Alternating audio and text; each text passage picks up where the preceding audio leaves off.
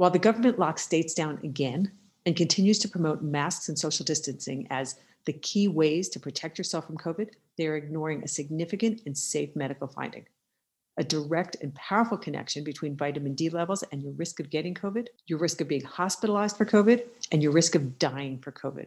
With over 50% of the population vitamin D deficient, this is enormous. Those who are D deficient are the ones that are at the greatest risk.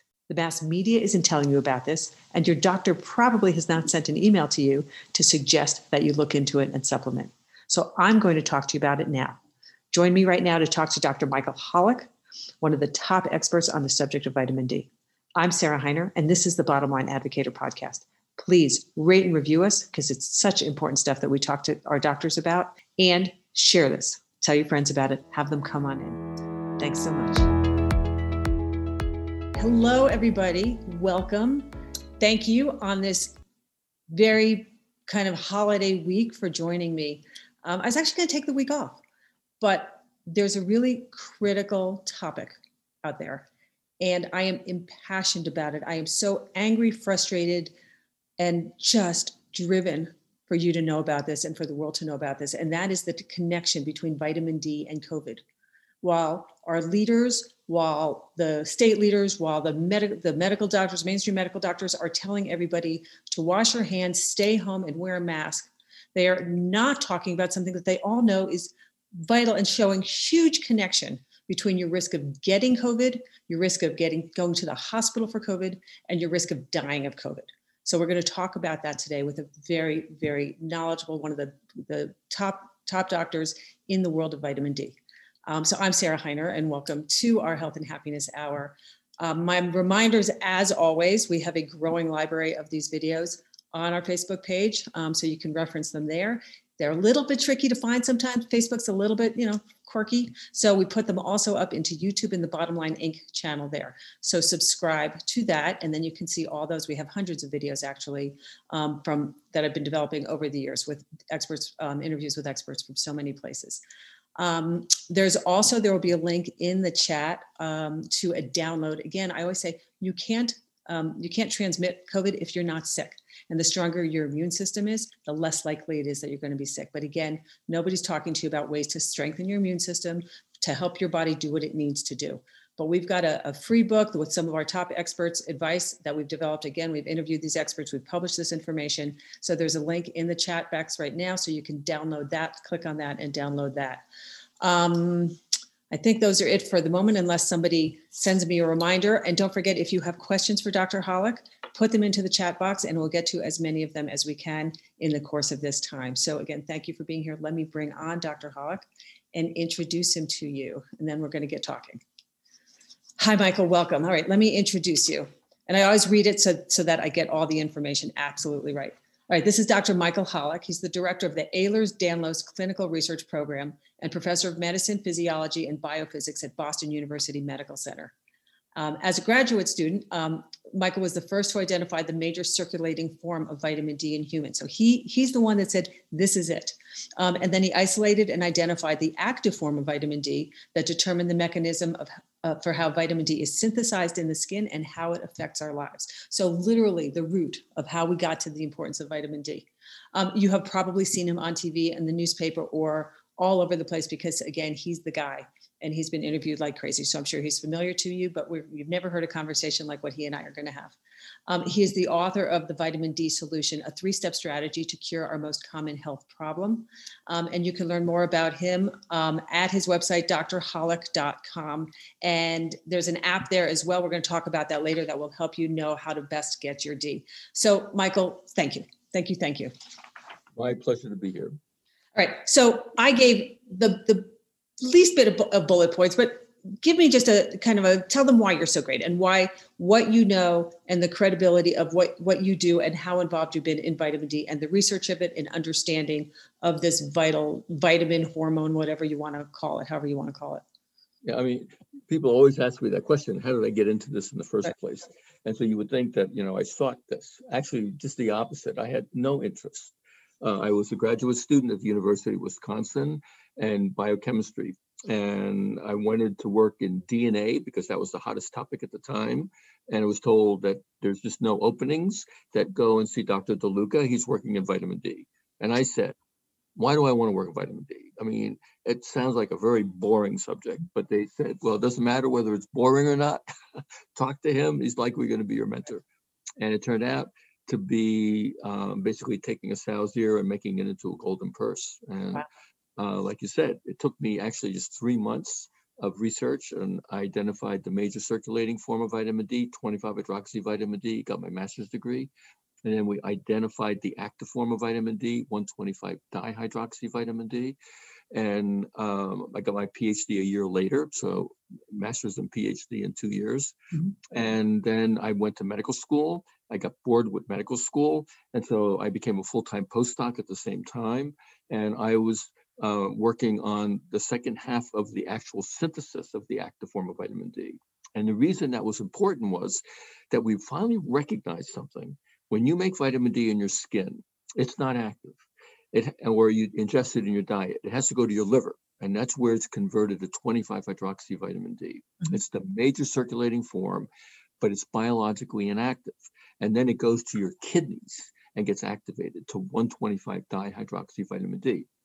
Now, they've known before 1971, when we identified this, that people with kidney disease had severe bone disease, and they had a resistance to vitamin D, and they couldn't understand why.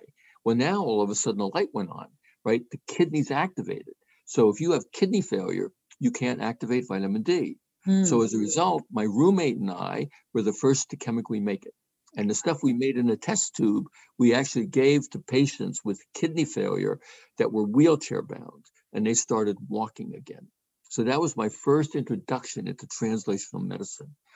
And I became fascinated with vitamin D because it was amazing to me why Mother Nature would have designed a system where you would need to be exposed to sunlight to make this, right? And if you think about it, it actually makes sense, because unlike a diet, which is quite vague in terms of whether you are or aren't going to get a nutrient, right? Our hunter-gatherers were all outside, guaranteed to make vitamin D. And so I think that throughout evolution, vitamin D has played a very fundamental role in life. And we even showed 500 million years ago, the earliest life forms, phytoplankton in the ocean, made huge amounts of vitamin D.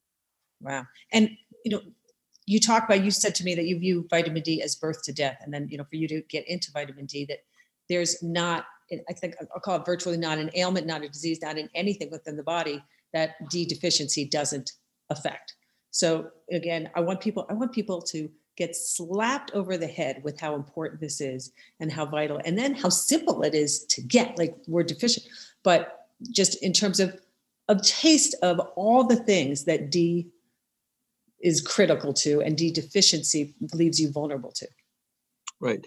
So if you think about it, right, you would expect that vitamin D has always been thought about rickets and bone health, that the vitamin D receptor, right, because you need a receptor in the cell, in the nucleus, to recognize it, right? And so your intestine, bone, kidney all have it, but also your brain and breast, colon, prostate, skin, all have a vitamin D receptor. Well, why would they be there? Mother Nature doesn't do things willy-nilly. That there must be an effect.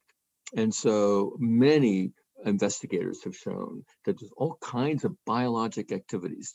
In fact, we did a study recently where we gave increased dosing of vitamin D, and we showed that adults on 10,000 units a day for 6 months, up and down regulated almost 1,200 genes in your immune system, regulating inflammatory activity, regulating a whole variety of biologic processes for immune function. We also knew that, for example, the skin had a receptor. Well, we knew the skin made it, but why would the skin have a receptor? And so we started growing skin cells in culture. We added the active vitamin D that I had chemically made, and we showed that it inhibited their proliferation. So I put my MD hat back on and asked the question, is there a hyperproliferative skin disorder, not malignant, that maybe you could treat with active vitamin D? And that's psoriasis. About 2% of the world's population suffer from it. And we showed back in the mid-1980s that topically applied active vitamin D markedly improves psoriasis lesions without any side effect. And is that for people that are D deficient as well? Or is it like, even if you have plenty of D, you still might need topical? No question. But it's the active form, Right. right? And so vitamin D topically applied will not work, but active form does. Got it. And talking about from birth until death, Right. just to give you a couple of examples, we know that during pregnancy, vitamin D deficiency increases risk for preeclampsia. Mhm. We also know that vitamin D is critical for muscle function, which is important for birthing. And so we went on to show in over 200 women at our hospital that if they were vitamin D deficient, they had a much higher risk of requiring a C-section. And there's other data out there to show that premature births is associated with vitamin D deficiency. Wow. And finally, if pregnant women are vitamin D deficient, their infants are more likely to have wheezing disorders and dental caries. Wow. And then it moves on. Things like, as you said, risk of cancer, multiple sclerosis, heart disease. What else do I have? Osteoporosis, obviously, type 2 diabetes. I mean, all the biggies. Vitamin Alzheimer's disease. Right. Yeah. All right. So now, everybody out there, now hopefully I've made the case that D is important. We talked about this. Let's now tie those dots to COVID and the huge, I mean, we're not talking 5%, 10%, the enormous numbers that you're seeing in terms of the connection between vitamin D and risk, serious illness, and death of COVID. So we had done studies, and others have done as well. It turns out that you have in your white blood cells, you have what are called B lymphocytes, which make antibodies. And you have T lymphocytes, which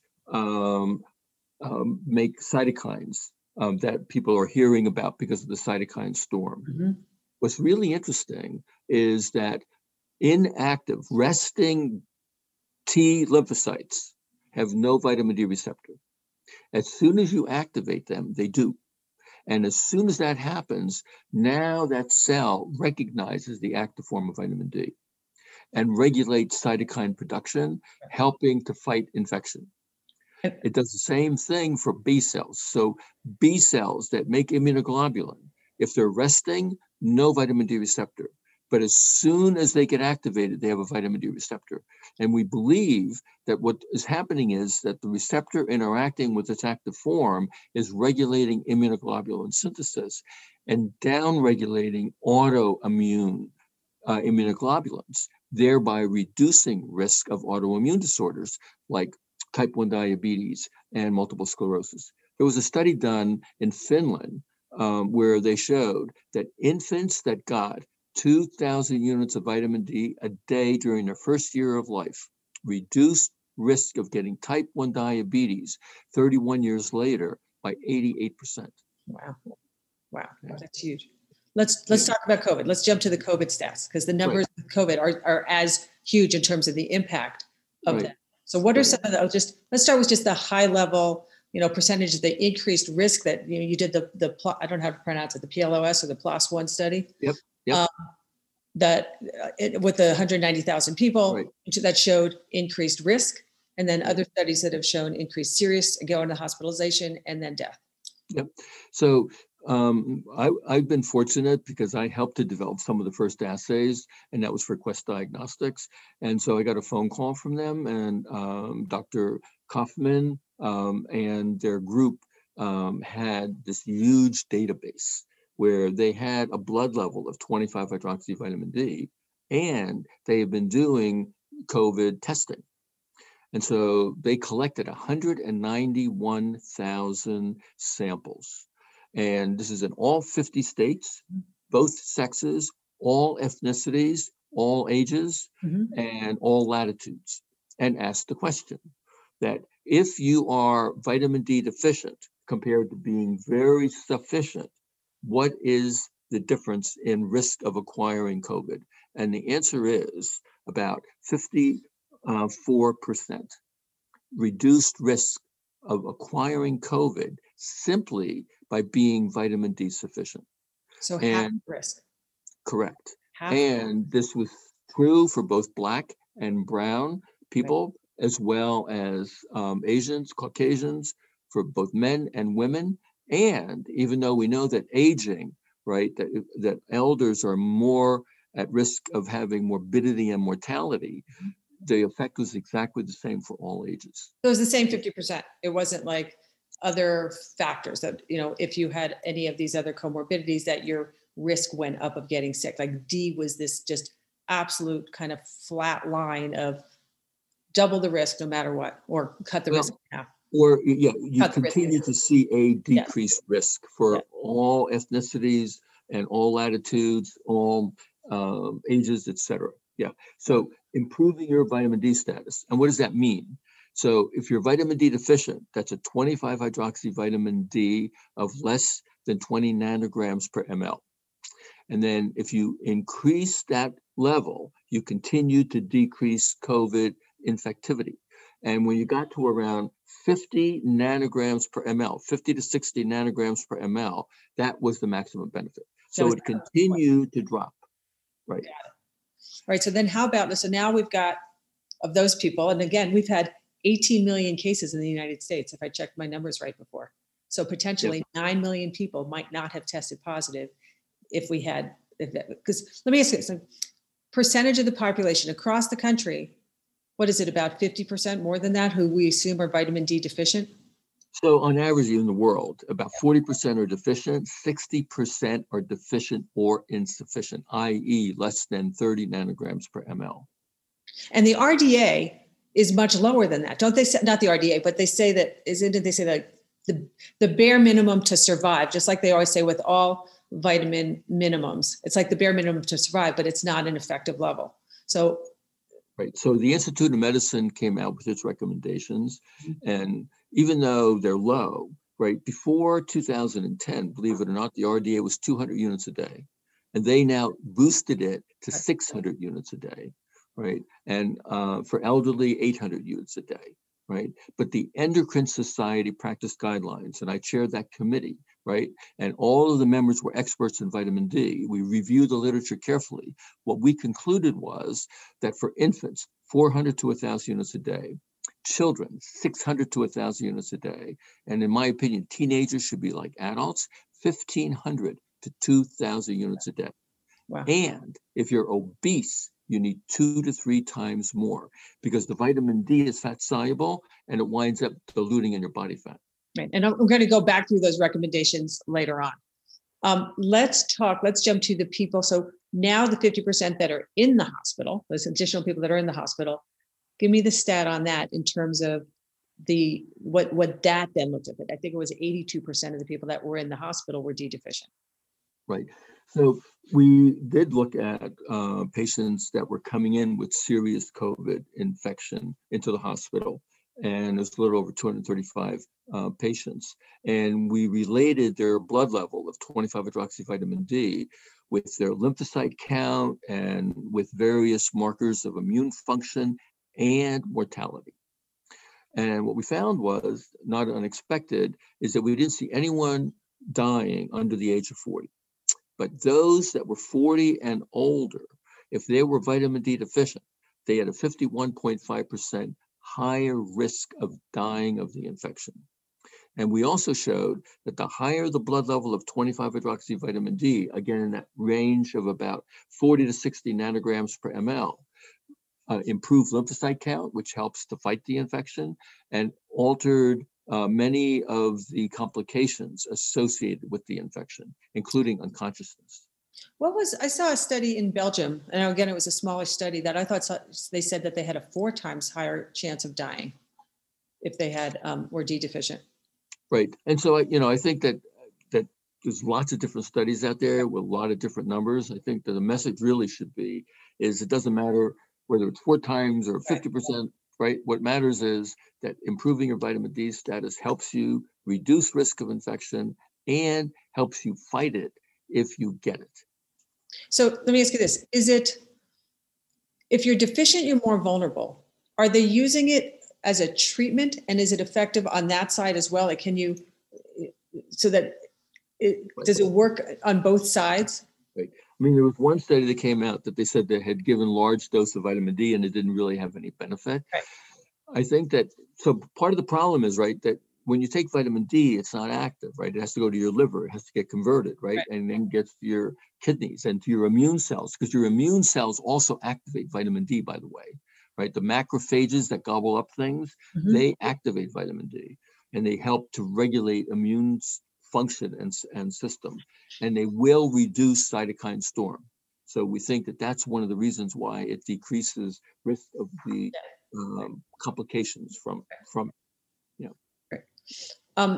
So let's talk about those subgroups. Again, the groups, this is part of what makes me so angry and frustrated and sad about all this. The groups that are at the highest risk of getting it and dying of it, people of color, elderly, obese, are also, as you said, significantly at risk of D deficiency, that they have D deficiency. Can you talk about that for a second? Like what's going on? And again, the difference that it would make for those people, like just talk about in general, like that the connection, that those groups that are, we're talking about, that they're more vulnerable, but they inherently are D deficient. Like what's going on with those different groups that they are D deficient? Right. Well, I mean, people of color are D deficient principally because we still depend on sun for most of our vitamin D requirement. There's only really 3 natural sources of vitamin D available, right? Which includes wild caught oily fish like salmon, right? Farm salmon contain hardly any. And mushrooms exposed to sunlight. So sun-dried mushrooms, right? And cod liver oil. Those are the only 3. Yes, dairy does contain vitamin D. It's 100 units, right? So even if you were to follow the Institute of Medicine, 600 units a day, you have to drink 6 glasses of milk. And some orange juice are fortified with vitamin D, which is good as well. So you get some vitamin D from your dietary sources, but that's the reason why most people are vitamin D deficient, because they didn't realize that sensible sun exposure was always and has been the major source of vitamin D. And people of color, they have a natural sun protection, sunscreen. We had shown many years ago, if you put a sunscreen on properly with an SPF of 30, it reduces your ability to make vitamin D in your skin by 97.5%. If you have a person of color, they have a sun protection factor of anywhere from 4, maybe up to 10. That means that they would have to be outside 5 to 10 times longer to make the same amount of vitamin D as it would be for me. So then the obvious question is, how do you know what to do? Right. And so there's only one thing to do in this day and age: develop an app. And so we have, it's called dminder.info. So dminder.info. It's free on your Android or on your iPhone. And it'll tell you anywhere on the planet, basically, when you can make vitamin D, how much vitamin D you make, and it warns you to get out of the sun so you don't get a sunburn. Our lifestyle to that, give me that again. And I'm going to ask, hopefully, Lauren, you're listening to me. And let's get that into the chat box so that people can see it easily. Tell me it again, Michael. So dminder.info. .info. And if they go to, is it available if they go to the Apple or the Android store? Can they download it there as well? So just look for DMinder. Okay, fabulous.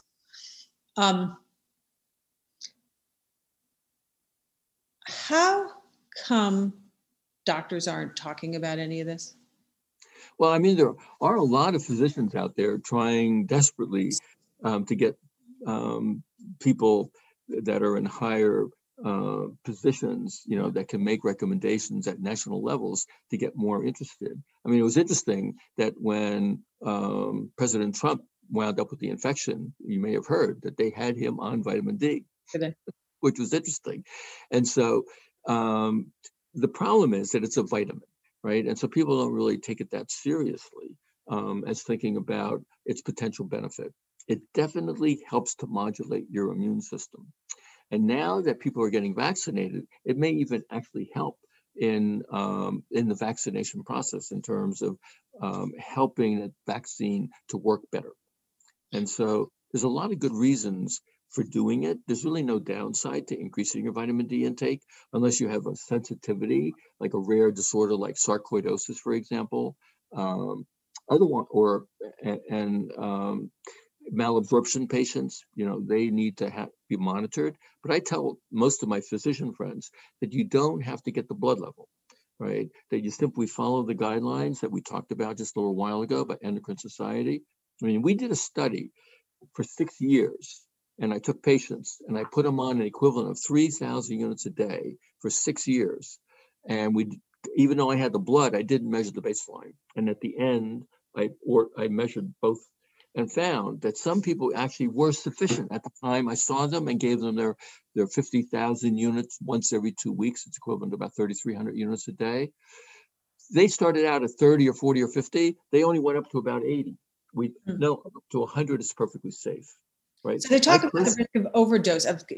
Again, I was, as I was preparing for this, I was watching a segment that was done on a major television show. I was thrilled to see that they did a segment about this with D and COVID, but they hedged it so much. And they talked more about the risk of getting high doses of D, right, than the importance of getting D and supplementing D. So how easy is it to get your into a dangerous place of it? Right. So first of all, I'll tell you, I take 6,000 units every day, and my blood level is 72 nanograms per ml. Right. And so we know, because we published papers on this and others have as well, you basically have to take hundreds of thousands of units of vitamin D a day for maybe months to years before you have to worry about intoxication. And the reason people are so paranoid about this is that back in the 1940s and 50s, when vitamin D was being used to treat rheumatoid arthritis, for example, they were giving massive doses, hundreds of thousands of units a day. And then a year later, they wound up severely intoxicated with high blood calcium, causing soft tissue calcification of your blood vessels and of your kidneys, causing kidney failure and death. Right. But more importantly, that when you stop the vitamin D, the intoxication did not stop, because all of that vitamin D was in your body fat and is now being released. And so physicians had always been taught that vitamin D is one of the most toxic fat-soluble vitamins. Turns out probably one of the least toxic. You have to take massive doses. I had a case of a lawyer down in Florida.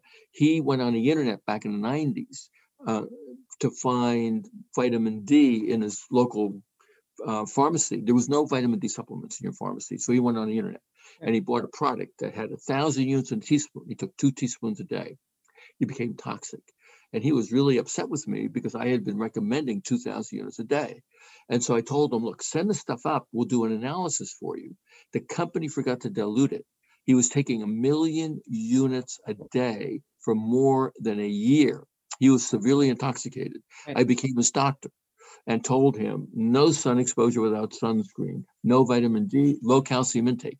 His calcium quickly came down and he had no consequences from it. Wow. So, all right. So you talked about units and recommendations. You take 6,000, 1,200 to 2,000 of supplements, and it's D3 is the form that people would be taking. So there's a myth out there about this, okay? Vitamin D2 is as effective as vitamin D3. And the only pharmaceutical available in the United States, if your doctor writes a prescription, is vitamin D2. And the reason is it predates the FDA. Nobody ever got pharmaceutical approval for vitamin D3. But I can get D3 at the drugstore. I can get D3 I know, for sure. And it's supplement. Right. Right. So it depends upon who's making it as to whether or not you have the right amount that's present in it. So I usually recommend to my patients, yes, over the counter, CVS, Walgreens, 2-for-1 sale, perfectly fine. But be careful about going on the internet and buying products that you may not know very much about, or is not really regulated as well by the FDA. So, but high quality brand names are fine, or perfectly fine. Yeah, okay. But those that are vegan, right, they won't take vitamin D3, and so vitamin D2 is perfectly fine. If I have a question from somebody, if someone has chronic kidney disease, can they take vitamin D? Will it harm them? Yeah, no question about it, in fact. So chronic kidney disease, just like we talked about earlier, right? You can't activate vitamin D as well. So sometimes we'll give them active vitamin D. But even the kidney foundations, international and national kidney foundations recommend all patients with CKD definitely need to be on vitamin D, equivalent of about 3,000 units a day, to maintain a blood level above 30 nanograms per ml for 25-hydroxy vitamin D. No question about it. Okay. Now let's talk about sunlight, because that's the optimal way to do it. And again, we're so deficient because we've moved inside. And you and I were talking before about an influenza study that showed that it's not about, if people talk about you get the flu in the winter and it's because everybody's locked inside. No, it's about as the D levels lower, and geographically, if you're further north where you're not getting as much D in, that's the direct connection between that and getting all these respiratory infections. So I'll give you some perspectives. So one of the first questions I think you should ask is, so how do you really know what your blood level should be, right? Because we're not hunter-gatherers anymore. And so study was done in Maasai herders, right? Their blood levels, right? They have very dark skin for obvious reasons because they live in the equator, right? So you would think that Mother Nature would then have it so dark that they couldn't make any vitamin D, right? But Mother Nature cleverly designed their skin pigment so that their blood levels on average are about 40 to 50 nanograms per ml. That's equivalent to taking 4,000 to 5,000 units of vitamin D a day. But that's people living at the equator, but dark-skinned people living up here are deficient. Because, right, they need to be outside 10 times longer than we do, right? Our skin pigment, we believe, devolved, disappeared as we migrated north and south to the equator. Because if you're vitamin D deficient at birth, right, especially for infant females, they wind up in utero with a very flat, deformed pelvis with a small pelvic outlet. So when they're born, and by the time they get to being able to reproduce, they can't, without having very difficult time with childbirthing. So we think that in evolution, pigmentation devolved, disappeared as people migrated north and south of the equator. Gotcha. Okay, so we're at 40 to 50 nanograms per ml, right? So that's what they determined because of the Maasai tribe is the optimal. Right. And then the other piece of information that's just interesting, human breast milk essentially contains no vitamin D. Now, of course, that makes no sense again from an evolution perspective. So Bruce Hollis and Carol Wagner down in South Carolina did a study. They showed if you give lactating women 6,000 units of vitamin D a day, they put enough vitamin D in their milk to satisfy their infant's requirement. So it's really telling us from two directions what our blood level should be. And remember what I said early on, for COVID patients, right? If they're around 40 to 60 nanograms per ml, 54.5% reduced risk of acquiring the infection, 51.5% reduced risk of dying from the infection. So all of this information is finally beginning to make sense.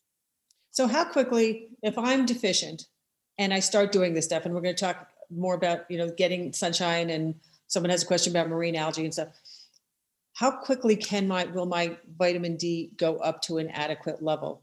And is it, if I've been deficient for a really long time and my body has been, function has been suppressed, I'll call it, because of that, how fast does this work? And can I overcome my past evil? Right. Yeah. So it turns out that you would think that if you're super vitamin D deficient, right, really deficient, that you would need massive more doses of vitamin D. Not true. Body isn't stupid, right? The body cares about being very conservative. So when you have extremely low blood levels, you have 4 different enzymes, 4 different mechanisms in your liver to make 25-hydroxy vitamin D. So the first mechanism kicks in immediately. And so you efficiently utilize almost all that vitamin D, quickly converting it to 25-hydroxy vitamin D. And so when you're severely vitamin D deficient, I give them the same amount of vitamin D that I give if patients are vitamin D insufficient, right? And it almost works the same way. And typically when you're on a dose of vitamin D, it will raise and maximize at around 8 weeks. So it'll gradually continue to go up. Right. And what's interesting about vitamin D, you would think that like if you're on 10,000 units a day, that you would continue to increase. No.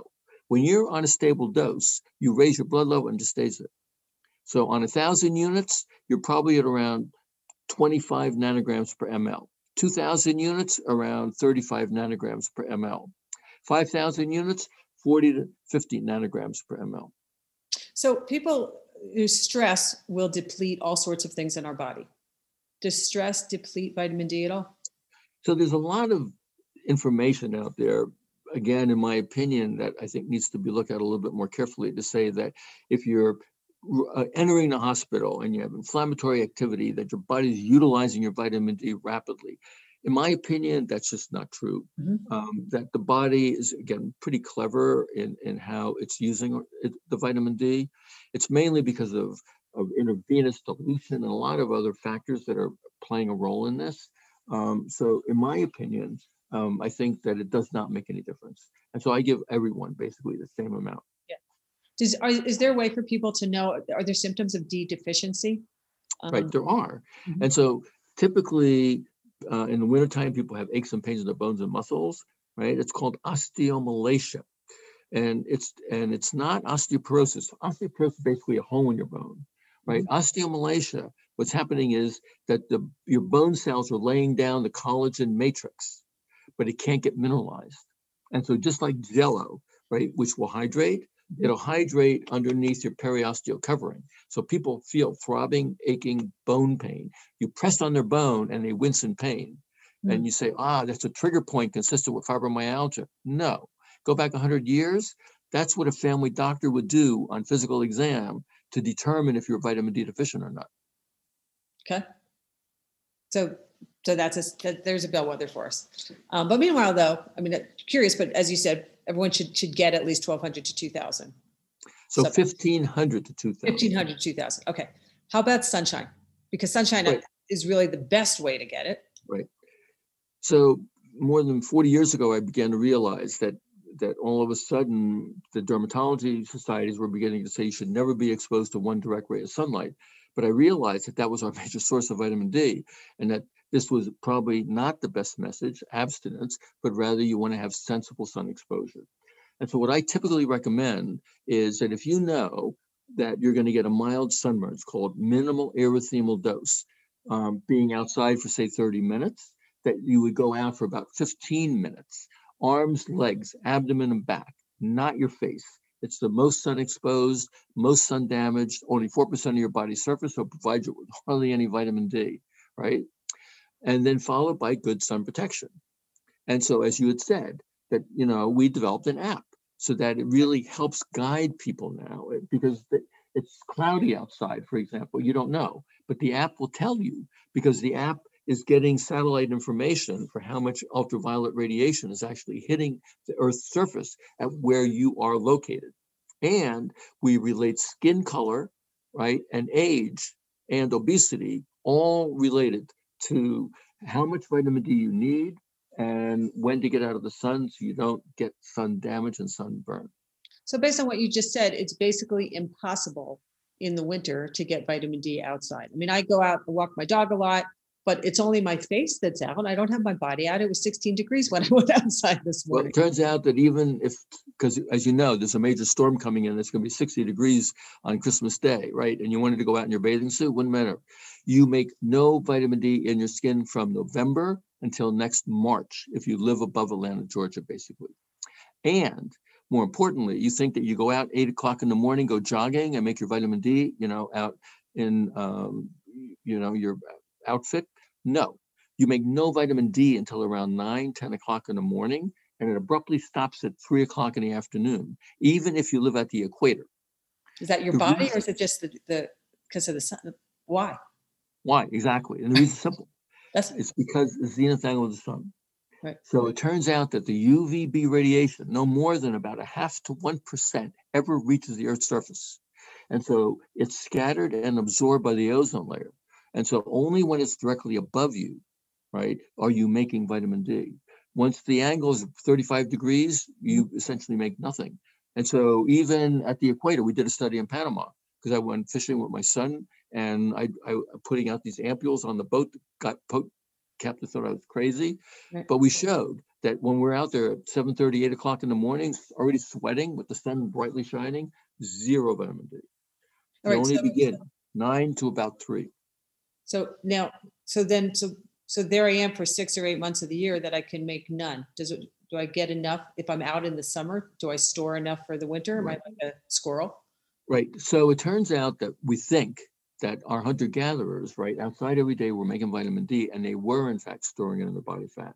And that those that lived in northern climates were now releasing that vitamin D because they were taking advantage of their fat stores during the wintertime. So I'll give you another example, right? We always had thought that the Neanderthals were these dark, hairy creatures, right? But they makes no sense for them to be dark, hairy creatures living in Europe, right? No, it turns out that their DNA, right, identified that they were actually redheaded Celtic. Wow. Good thing. Interesting. Now, how about things like tanning beds or UV lights or things like that? Right. So I don't advocate tanning, right? But those that do should do it responsibly. And even though if you go on the internet, it implies that I'm kind of the poster boy for the tanning industry, not true. I was helping to train and teach the tanning industry a sensible way of using it. I send some of my patients with fat malabsorption that they can't absorb it through their diet, right, to a tanning bed in the wintertime, right? Definitely, if you have UVB as your part of your tanning, radiation coming out, you will make vitamin D very efficiently. And in fact, the Sprody lamp predated, again, the FDA, so the FDA has grandfathered it. Back in the 1940s and 50s, you would routinely go to a drugstore and buy a Sprody lamp, bring it home, and expose your children to it to prevent them from getting rickets. It's available on the internet that you're able to get. So tanning beds will work. And we did a study in tanners in Boston. Tanners in wintertime had robust levels of 40 to 50 nanograms per ml, that magical number, right? Reducing risk of COVID by about 54.5%, right? Non-tanners, 18 nanograms per ml. Wow. So is there a safe, I don't want to say, is there a prescription for going to a tanning bed? Because again, a lot of people who get seasonal affective disorder have had success with going to tanning beds. Or even that got those sad light bulbs. And I'll ask you about that separate. So is there a prescription for tanning if you're going to try that route? Right. So, I mean, what you need to do is go to a reputable tanning salon and making sure that you're getting an amount of exposure that is less than a minimal erythemal dose. You do not want to be getting a sunburn from it. What I tell my patients when they go to a tanning salon, go for 50% of the time recommended for tanning, and wear something on your face, either a sunscreen or put on a cloth on your face so that you're not exposed to it. Because of the risk to skin cancer. Yep. Now, how about though and wrinkling? How about they have those sad lights? Right. Right. So seasonal affective disorder is due to something else, right? It's due to the inability of your pineal gland to suppress melatonin levels because the sunlight doesn't have enough power, basically, to be able to do that. And so these lights that are available put out 10,000 lux, L-U-X, right? And what you do is you use them, and I have a lot of my patients using them. You put it on in the morning and you're making your breakfast, reading your newspapers. You don't have to stare at it. It's just that indirect light will help to suppress your melatonin levels. Got it. It's totally unrelated to D. I conflated. Somebody asked about, you mentioned before algae. So somebody asked about, I'm looking for the question about marine, you mentioned algae before. So how about, is that an effective way to supplement marine algae? No. Okay. So phytoplankton is what we showed made vitamin D. Maybe algae will make a small amount, but as far as I'm aware, I mean, unless companies are taking the algae and irradiating it with ultraviolet radiation, then you're likely to be making vitamin D2 because it's a plant. Got it. Okay. What anything else recommendations in terms of supplements that people should do, kind of tying this together? We've talked about supplements. We've talked about D3. We said though you could take D3 and D2. Correct. So now you said this, but if this takes, these will turn into D2, so that won't be effective. No. Sorry. It's no. Vitamin D2 comes from yeast and plants. Vitamin D3 comes from your skin or is made from lanolin, right? And so it's an animal source. And so both vitamin D2 and vitamin D3 can go to your liver, converted to 25 hydroxy vitamin D2, 25 hydroxy vitamin D3, go to your kidneys, get activated to 125 dihydroxy vitamin D2, 125 dihydroxy vitamin D3. They work the same way. We've done the study to show that identical blood levels. Okay. Right? And for vegans, that's a big deal because they would prefer not to have an animal source, which is often D3 coming from lanolin. And so vitamin D is perfectly fine. Okay. All right. Dr. Michael Holick, I can't thank you enough. I went in circles a little bit. I apologize to everyone in the world. It must be the altitude where I am. But I cannot say more strongly how important this is. And I don't know if you want to put a button on this in terms of the importance of I'll call it everybody, virtually everybody out there, even if you're outside. I mean, even if people are outside, should they still be taking vitamin D? No question. So, because you can't get enough from sunlight, unless you're going to be a sun worshiper or a lifeguard, you are not going to get enough from sun exposure. And so I tell all of my patients, and I personally do it the same, even though I play tennis, I garden, I still take the same amount of vitamin D year round. Because we did another study in over 2 million people, right, throughout the entire United States. And we looked at the blood level at the end of the winter and at the end of the summer in Boston. The difference is 9 nanograms per ml. We looked in Atlanta, Georgia, same thing, 9. And so you really don't get that much vitamin D from sun exposure because you're not a hunter-gatherer outside every day exposing almost all of your body to sun exposure. All right. But again, and the most critical part is, though, having adequate levels of vitamin D, as we are all, every day we turn on the television and they're talking about caseloads and they're talking about hospitalizations and they're talking about masks. The thing that will certainly, based on all of this research thus far, that can reduce your risk significantly, huge numbers, is to be able to have your D levels adequate. Let me ask you a quick question. As I keep tying up, but I keep coming back. The knock on vitamins often is that there aren't double-blind quantitative large studies. So, when doctors kind of say, if you ask doctors about, can I take a vitamin? They go, it's fine. It won't hurt you, whatever. It's fine. But they don't look at it seriously because there isn't the same level of study that's being done. Do you have a comment on that concept with regard to D? So that, because again, it's just the note that the medical doctors that are on television are not coming out and saying it as powerfully as wear your mask.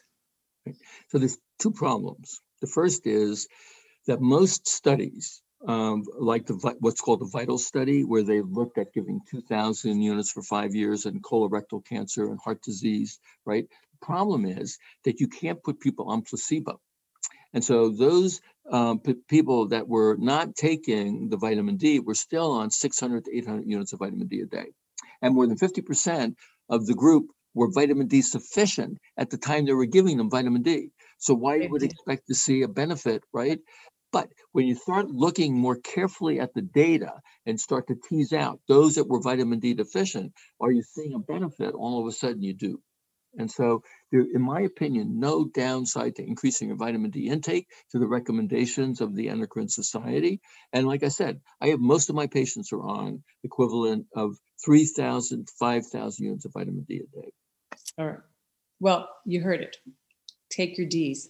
Thank you so very much. Again, Dr. Michael Holick, website, drholick.com. I think in the chat box is now the link to be able to get your app. So I wish you and I wish everybody else a very happy, healthy holiday with everybody, and start your Ds. Thank you. And a delightful holiday to all. Love it. Bye-bye.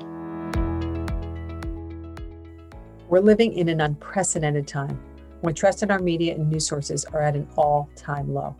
It seems that everyone has an agenda, if not a political one, then a business one, as media companies are beholden to advertisers or shareholders. Well, not at Bottom Line. We're a family-owned business and have been free from the influence of advertising since our start nearly 50 years ago, focused solely on helping people live happier, more fulfilled lives. Our flagship publication, Bottom Line Personal, provides advice that can be put into action each day, helping people do better and feel better.